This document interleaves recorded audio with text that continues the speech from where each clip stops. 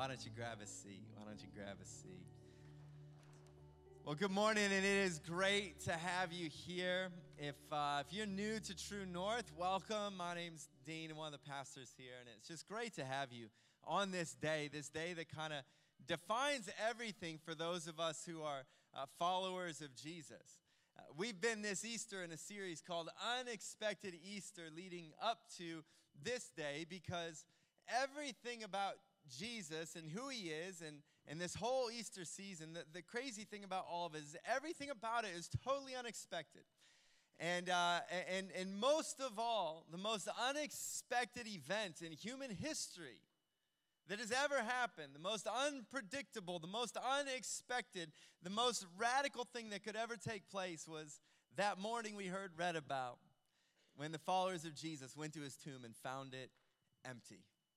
And that day, this unexpected event that someone who had been publicly put to death would not stay dead was the most unexpected thing that could have ever happened. It is still to this day the most unexpected thing that ever happened. And it is this one event that can define and changes everything that's ever gone before or ever come after. It's a day that forces us to actually ask this question: who is this Jesus? Who is he?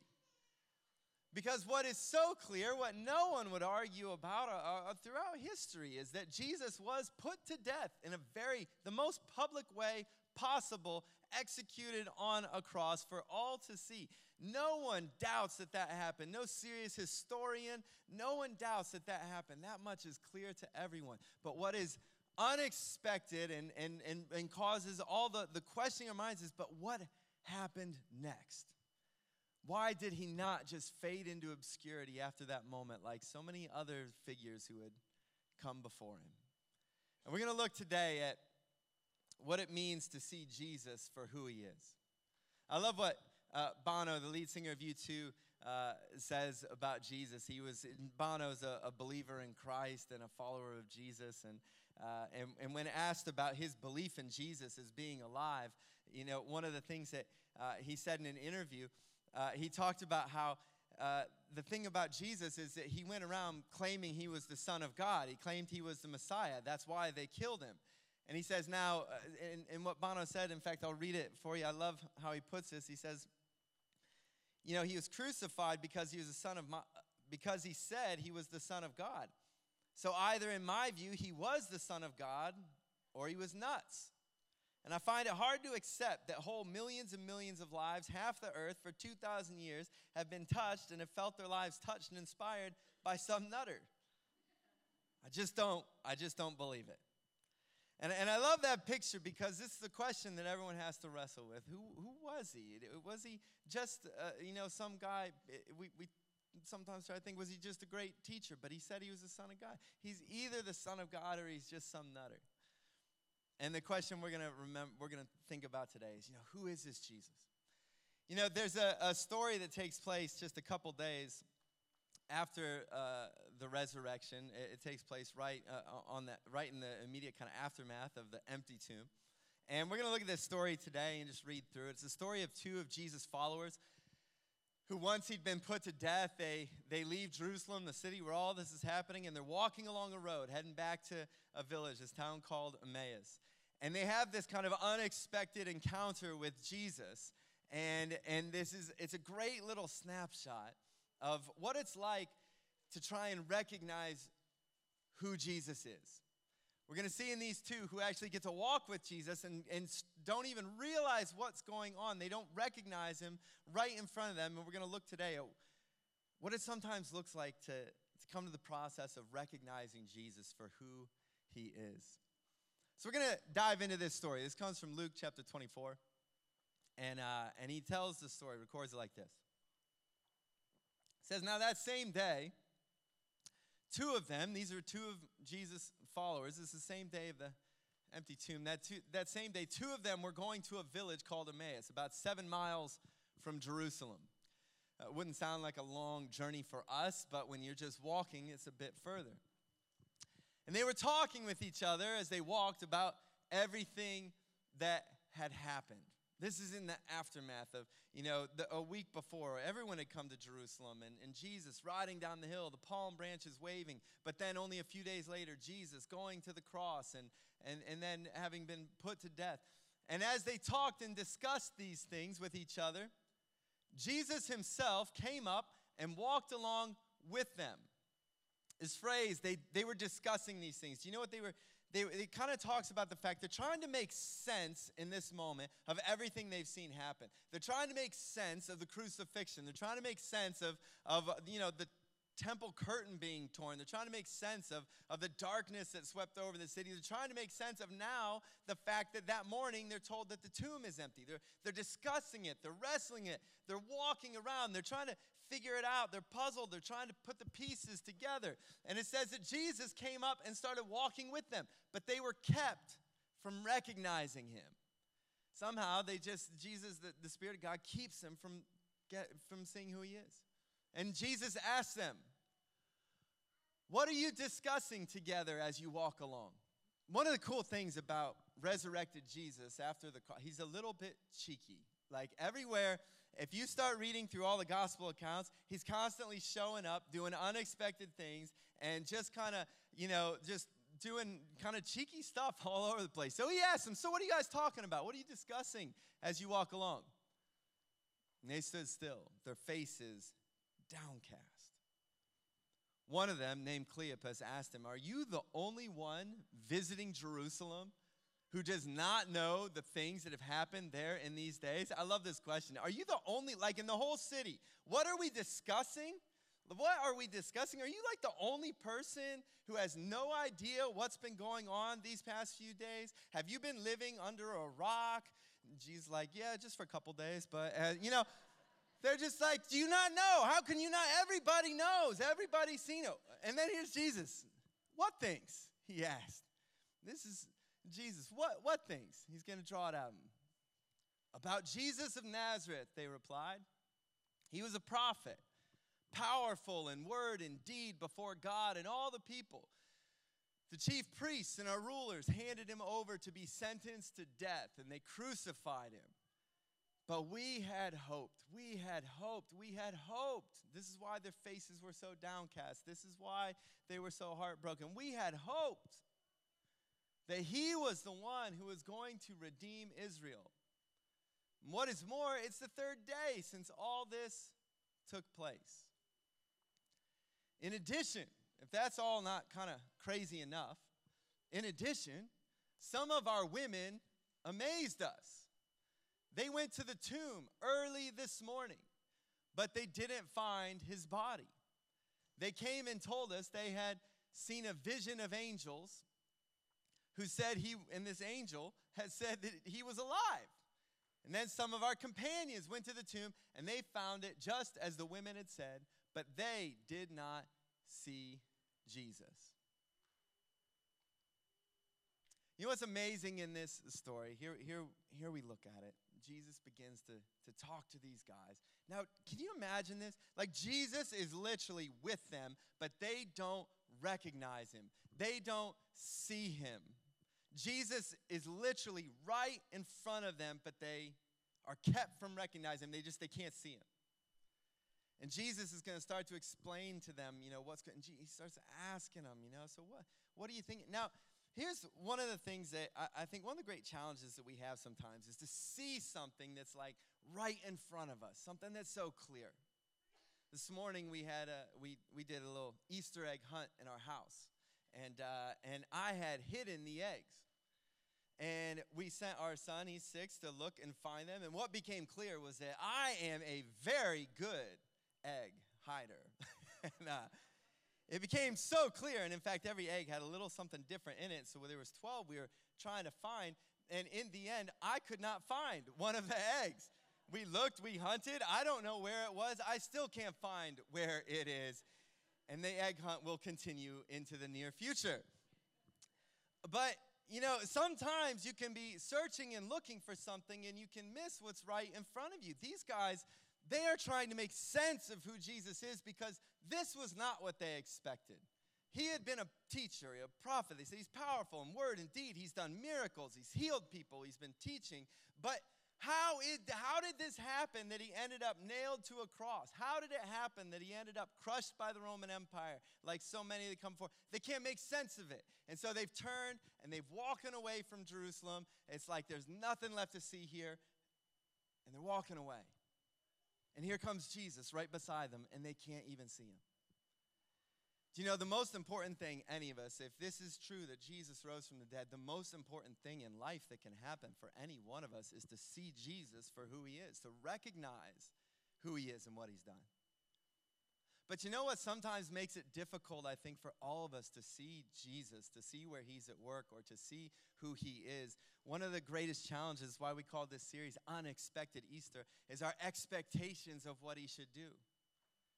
Jesus is asking them, what is it? What are you so upset about? What's gone wrong? And what are you talking about? And they say, this at the heart of why these guys were so heartbroken, at the core of all of it, was they said, we had hoped he was going to be the one who would redeem Israel. They had hoped that he would fix their most pressing problem that they knew. The problem of them being under the thumb of the Romans. The problem of them, they hoped he was going to come, become king, take care of the situation they found themselves in. And when Jesus died, it was like, well, what's left? That's what we were hoping for. Our tendency in life, and one of the expectations that can keep us from seeing what Jesus wants to do, is we tend to focus sometimes on whatever the pressing problem is that's kind of right in front of us. And when we think about God, we want God to be someone who will fix the problems that are right in front of us. Their greatest problem they were facing was this issue of Rome, and Jesus hadn't fixed that problem. And what they had missed was that Jesus was working on a different problem. Jesus was actually coming to fix a bigger problem than they had even kind of conceived of. Jesus was coming to fix the problem of death itself. The single greatest problem of life is sin and death. But it's one that we sometimes get distracted from because we have another problem, the Romans, the political, the power, whatever situation this is.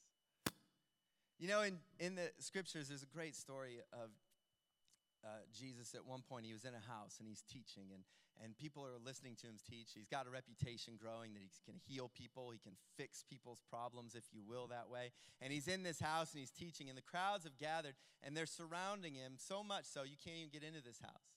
And there's this guy who cannot walk. He's paralyzed. He can't move. And his friends know that Jesus is in this house, and so they say, we're going to take you to Jesus because Jesus could probably heal you. He could fix this problem. And they can't get in. There's a crowd. There's people everywhere. And so they end up climbing up on top of the roof. They dig through the ceiling, through the roof, and they lower their friend on a mat right down into the center of the room, right in front of Jesus. It's an incredible story. And so here's this guy now laying on a mat, and Jesus says to him, your sins are forgiven. Jesus says to him, your sins are forgiven. Now imagine you're the guy on the mat, you're paralyzed, you can't move.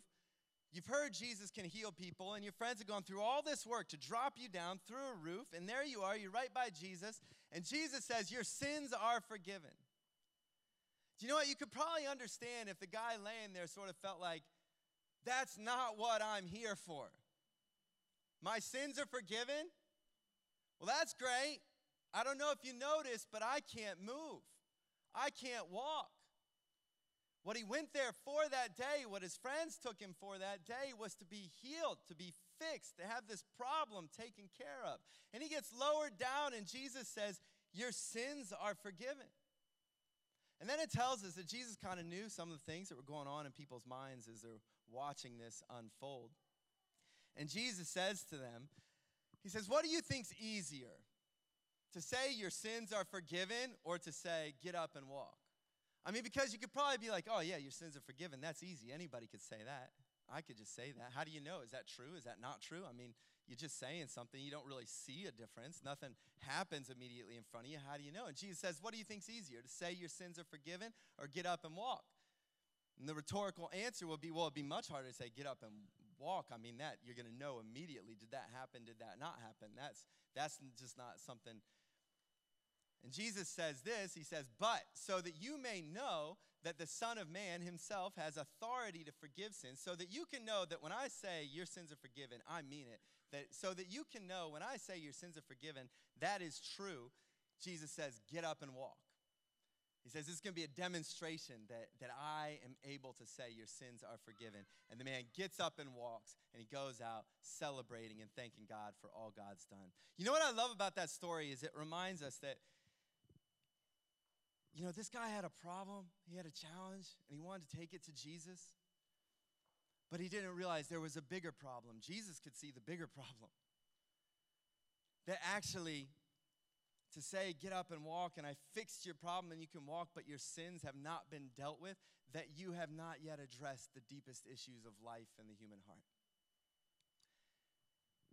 In sports, there's this saying that Father Time is undefeated. Anybody ever heard that phrase? Father Time is undefeated.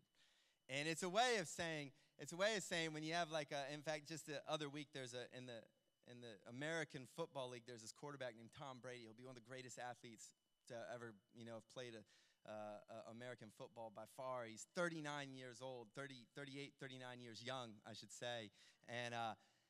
And he just won the Super Bowl. And this is like no one who wins Super Bowls at 38, 39. And then the owner was talking about, we hope he plays another 10 years. And sports writers were talking about him, and they said, you know what? You never want to bet against Tom Brady. I mean, the guy's won, all these Super Bowls. He's done it all. But the phrase is always, but you can never bet against Father Time.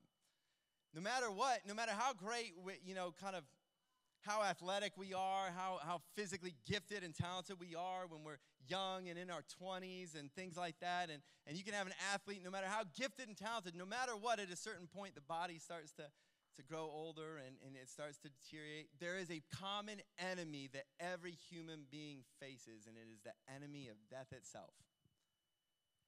And Jesus on the cross was saying, that's the problem I've come to deal with. The problem of sin, the problem that something's broken in the human heart, the problem of death itself.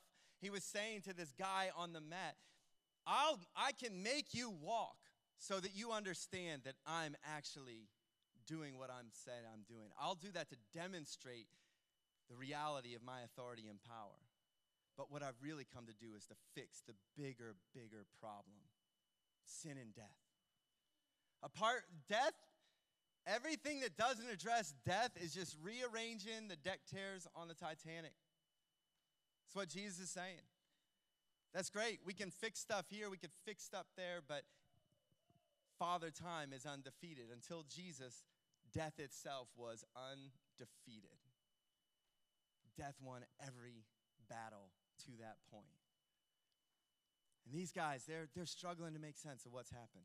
Because they thought Jesus was going to fix their problem. They thought he was going to fix this issue of Rome and the power and the political situation they were in. But Jesus said, I'm working on a much bigger problem.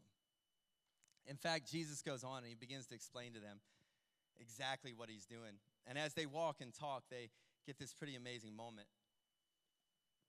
Jesus says to them, how foolish you are, and how slow to believe all that the prophets have spoken. He said to them, in the older translations specifically, he says to the men, and I love that Jesus says to the men, how foolish you are, and how slow to believe all that the prophets have spoken. When my wife says, well, how could you get that wrong? I say, I'm a foolish man, Oh, Jesus is talking to these two guys. But he says, how foolish you are.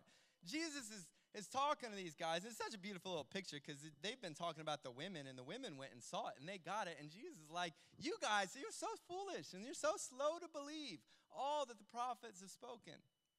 He says, did not the Messiah have to suffer these things and then enter his glory? And here they're like a bit puzzled, like, well, I'm not sure we follow. And then, beginning with Moses and all the prophets, he explained to them what was said in all the scriptures concerning himself. Now, this is this amazing moment because Jesus is going to open up the scriptures, open up all that is written in the scriptures, beginning with Moses and all the prophets, and he's going to teach them about how all of this, all these stories, all the things they knew and thought they understood that were right in front of them, they've missed what was right in front of them. That actually all of it was pointing to Jesus.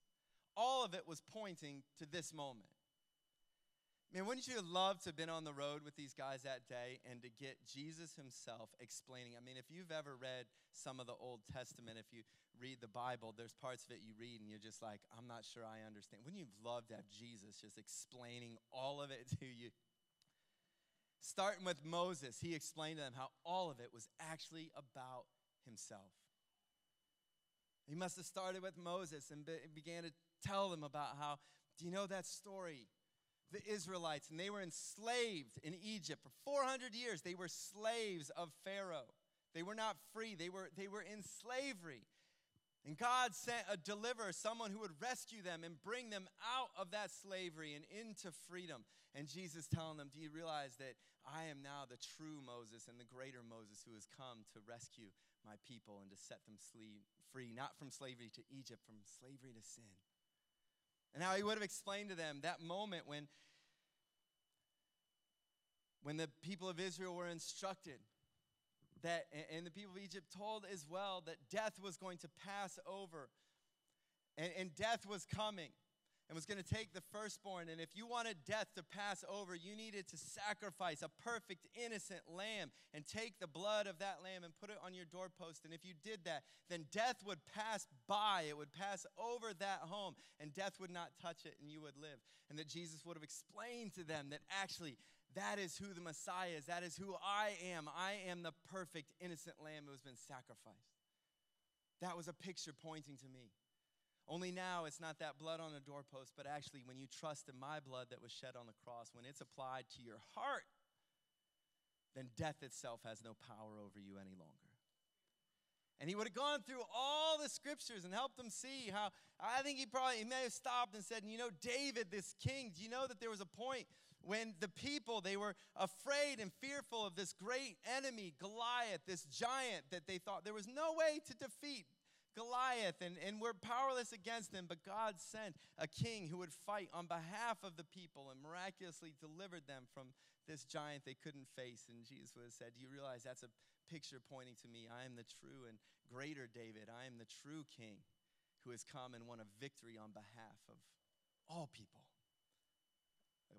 An enemy that no one could conquer.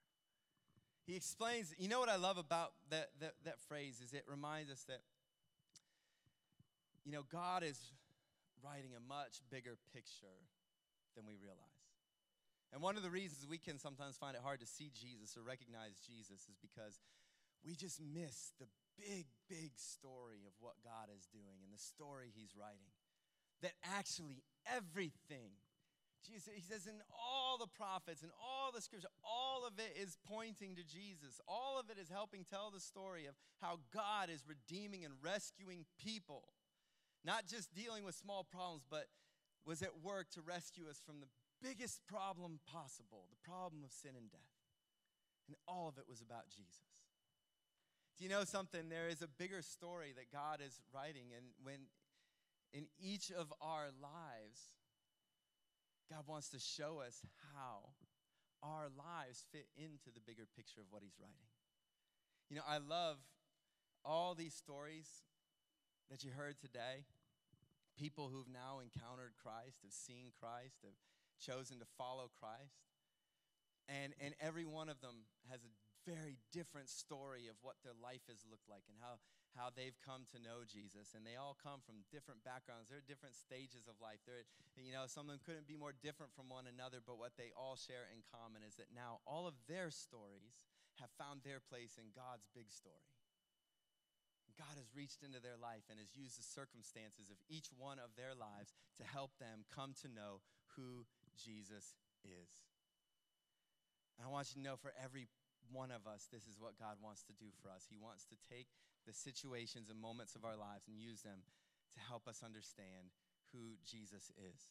To find the answer to the one problem that no one else can solve, the problem of death itself, because that was the problem Jesus came to fix, to conquer. And when you know that problem has been taken care of, when you know that enemy has been defeated, then everything else in life is seen through a whole different light. No matter how challenging the situation, no matter how dark the night feels, you can stamp hope on it because death has been conquered. You can say, because he lives, I can make it through this. Because he lives, I know that this challenge, situation, problem, whatever it may be, will not be the last word. Jesus has had the last word. And the last word is that the tomb is empty, he is risen, and life is offered to all who believe. Jesus, as he walks with them, they end up getting to sit down for a meal. In fact, it says as they approach, they've been walking, they've been talking, they've been getting a master class on the scriptures from Jesus himself. And it says that as they approached the village to which they were going, Jesus continued on as if he were going farther. He's like, no, you guys stop. I'm going to go. But they urged him strongly, come on, stay with us. For it's nearly evening. The day is almost over. It's going to be dark. You don't keep traveling. So he goes in to stay with them. So he stops, and it says that when he was at the table with them, something wild happens. He goes from being the guest in their home to all of a sudden playing the role of the host, and he takes the bread. He took bread, and he gives thanks, and he broke it. And then he began to give it to them. And then their eyes were opened, and they recognized him, and he disappeared from their sight.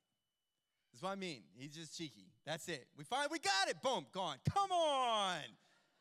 We've been walking all day. We finally get it, and now come on. This is the moment, it becomes visible. They see him. They recognize him. They finally get to see who he is. Do you know what I love is that, the moment they get to see who he is, the moment they get to grasp it, the moment it all becomes real for them is when they sit with him at the table and he takes this bread and he gives it to them. Do you know what Jesus is after? And that pathway, the doorway to getting the life that he wants from us is when we come into relationship, when we come into connection with Jesus. When we begin to sit with him at the table, the way you would sit with a friend.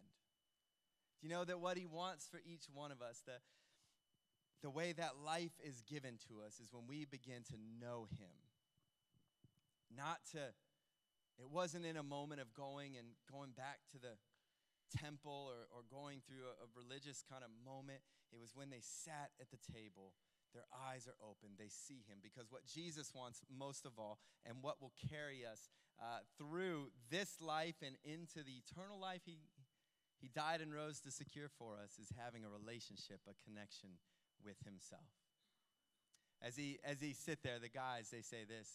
They asked each other, were not our hearts burning within us while he talked with us on the road and opened the scriptures to us?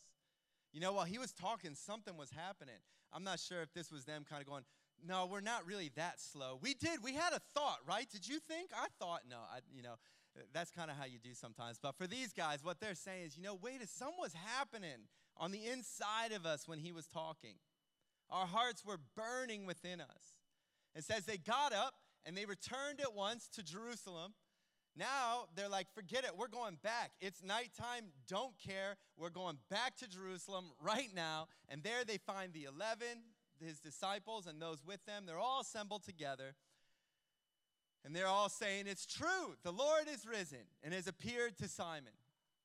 And then those two told everybody, this is what happened to us while we were on our way. And we recognized Jesus when he broke the bread. This is the moment at the kind of turning point in every one of our lives.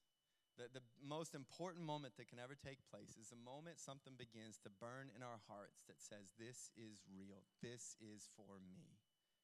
I'm beginning to see Jesus for who he is. Not just some teacher, not just some miracle doer, not just some prophet, not just another historical figure, but he is the Son of God. He is the one who is alive forever and ever. He is the one who dealt with the biggest problem facing humanity, the one problem no one else could fix or solve, the problem of sin and death. That's who Jesus is. And the biggest moment that can happen is when our hearts begin to just say, yes, I believe and I see him for who he is. And what goes along with that is that in that moment, Jesus, what will happen if you've ever made that decision or the moment that you do is that Jesus begins to change all your plans. Suddenly, where they were walking away from Jerusalem, they're turned around and they're going right back the other direction from which they just come. Because the only thing that begins to matter to them is we've got to know, is this true? Is this real? Is this who he is? Because if this is what's going on, then it's going to change our plans entirely. And their lives completely turned upside down. You know, none of it was what these two guys would have expected. They didn't expect that Jesus was going to end up on a cross. They didn't expect that he was going to end up dying and being buried in a tomb. And then they never expected he would be alive 3 days later. The most unexpected thing that's ever happened. But this is what Easter tells us. This is what the resurrection is all about. It tells us that, in fact, the greatest enemy that we will ever face, sin and death, has been taken care of. And for all who recognize Jesus for who he is, we can know eternal life. John 3:16 reminds us what sums it up. That God so loved the world. If ever we wonder, what was all this about? The cross, the empty tomb, what was it all about? That God so loved the world, each one of us, each individual so loved us that he gave his only son, Jesus, to go to the cross. He gave his only son, and that whoever believes in him, who recognizes him, sees him for who he is, will not perish. Death will have no more hold, but will have eternal life. This new life that begins now and goes forever when we recognize who he is. You know, this morning the band's going to come up and we're going to sing together in a moment. And we're going to sing as we just celebrate that there is a freedom that we can know in Christ. But I want to encourage you this morning, if you are someone who has recognized Jesus, that this morning to take a moment and just to thank him for revealing himself to you, for working through the circumstances of your life that you might know him and see him. Just thank him and praise him for that. And I want to encourage you, if you're someone who's like, I'm not quite sure. Maybe you feel a little bit like those two guys, like there's something burning in my heart. I think there's something to this, but I feel like I've got to go after this. I've got to find out more. I've got to see, is this real? Can I encourage you, one of the greatest things you could do is to actually say, you know what, Lord, if you are real, help me to see. It says that the Lord opened their eyes, and one of the boldest, bravest prayers you could pray is just to say, Jesus, if you are really the Son of God and if you are alive, would you open the eyes of my heart that I might see you? And just to ask him to reveal himself to you. And he'll begin to do that. I can't convince you, and I can't, it's not something anyone can do. He has to do a work to reveal himself to you. But one of the boldest things you can pray is, Lord, if you're real, would you open my eyes? Help me to see you. In fact, on your chair, you'll see a card there as well. It's a simple step you can take. It's called Alpha. It's a course we're starting next week, holding it down in our Mullaloo campus. And Alpha is a course where you just get to investigate who is Jesus. And every week you get to have a bit of food and a hot drink, and you get to watch a video that just kind of shares a bit about, just the historical facts often of what has happened and why we believe that Jesus is who he says he was. And you get to ask questions and investigate it. You get to kind of go back and talk to others and just think, you know what, but is this really who he is? Because there is no more important question than any of us can answer than who is Jesus? Who do we see him to be? Because if we believe he is the Son of God, it changes everything. And if you'd like to be a part of that course, I encourage you, you can sign up on a Next Steps card. You'll see it on your chair. Just say, hey, I'd like to do this. You can do that in the app. But can I encourage you to maybe go, Easter 2017, that was the year I decided I've got to find out for myself, who is this Jesus? I'll invite you to stand, and would you pray with me?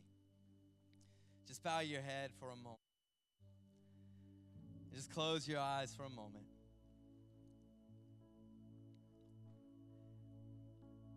And if your prayer today is to thank Jesus for his work in your life, would you spend a few moments just thanking him? Just give him thanks. Just praising him within the quiet of your own heart. Thank you, Lord, for revealing yourself to me. And if the prayer of your heart today is that you want to know, maybe to pray that bold prayer, Lord, if you are who the scriptures say you are, would you reveal yourself to me? Would you help me to have eyes that can see you for who you are?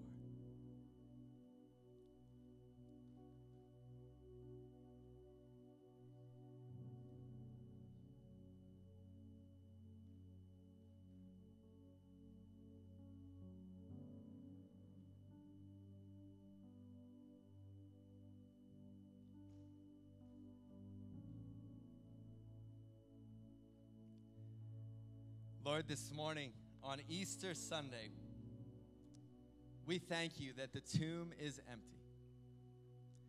We thank you that you have conquered the one enemy that no one else could. That you have conquered sin and death itself.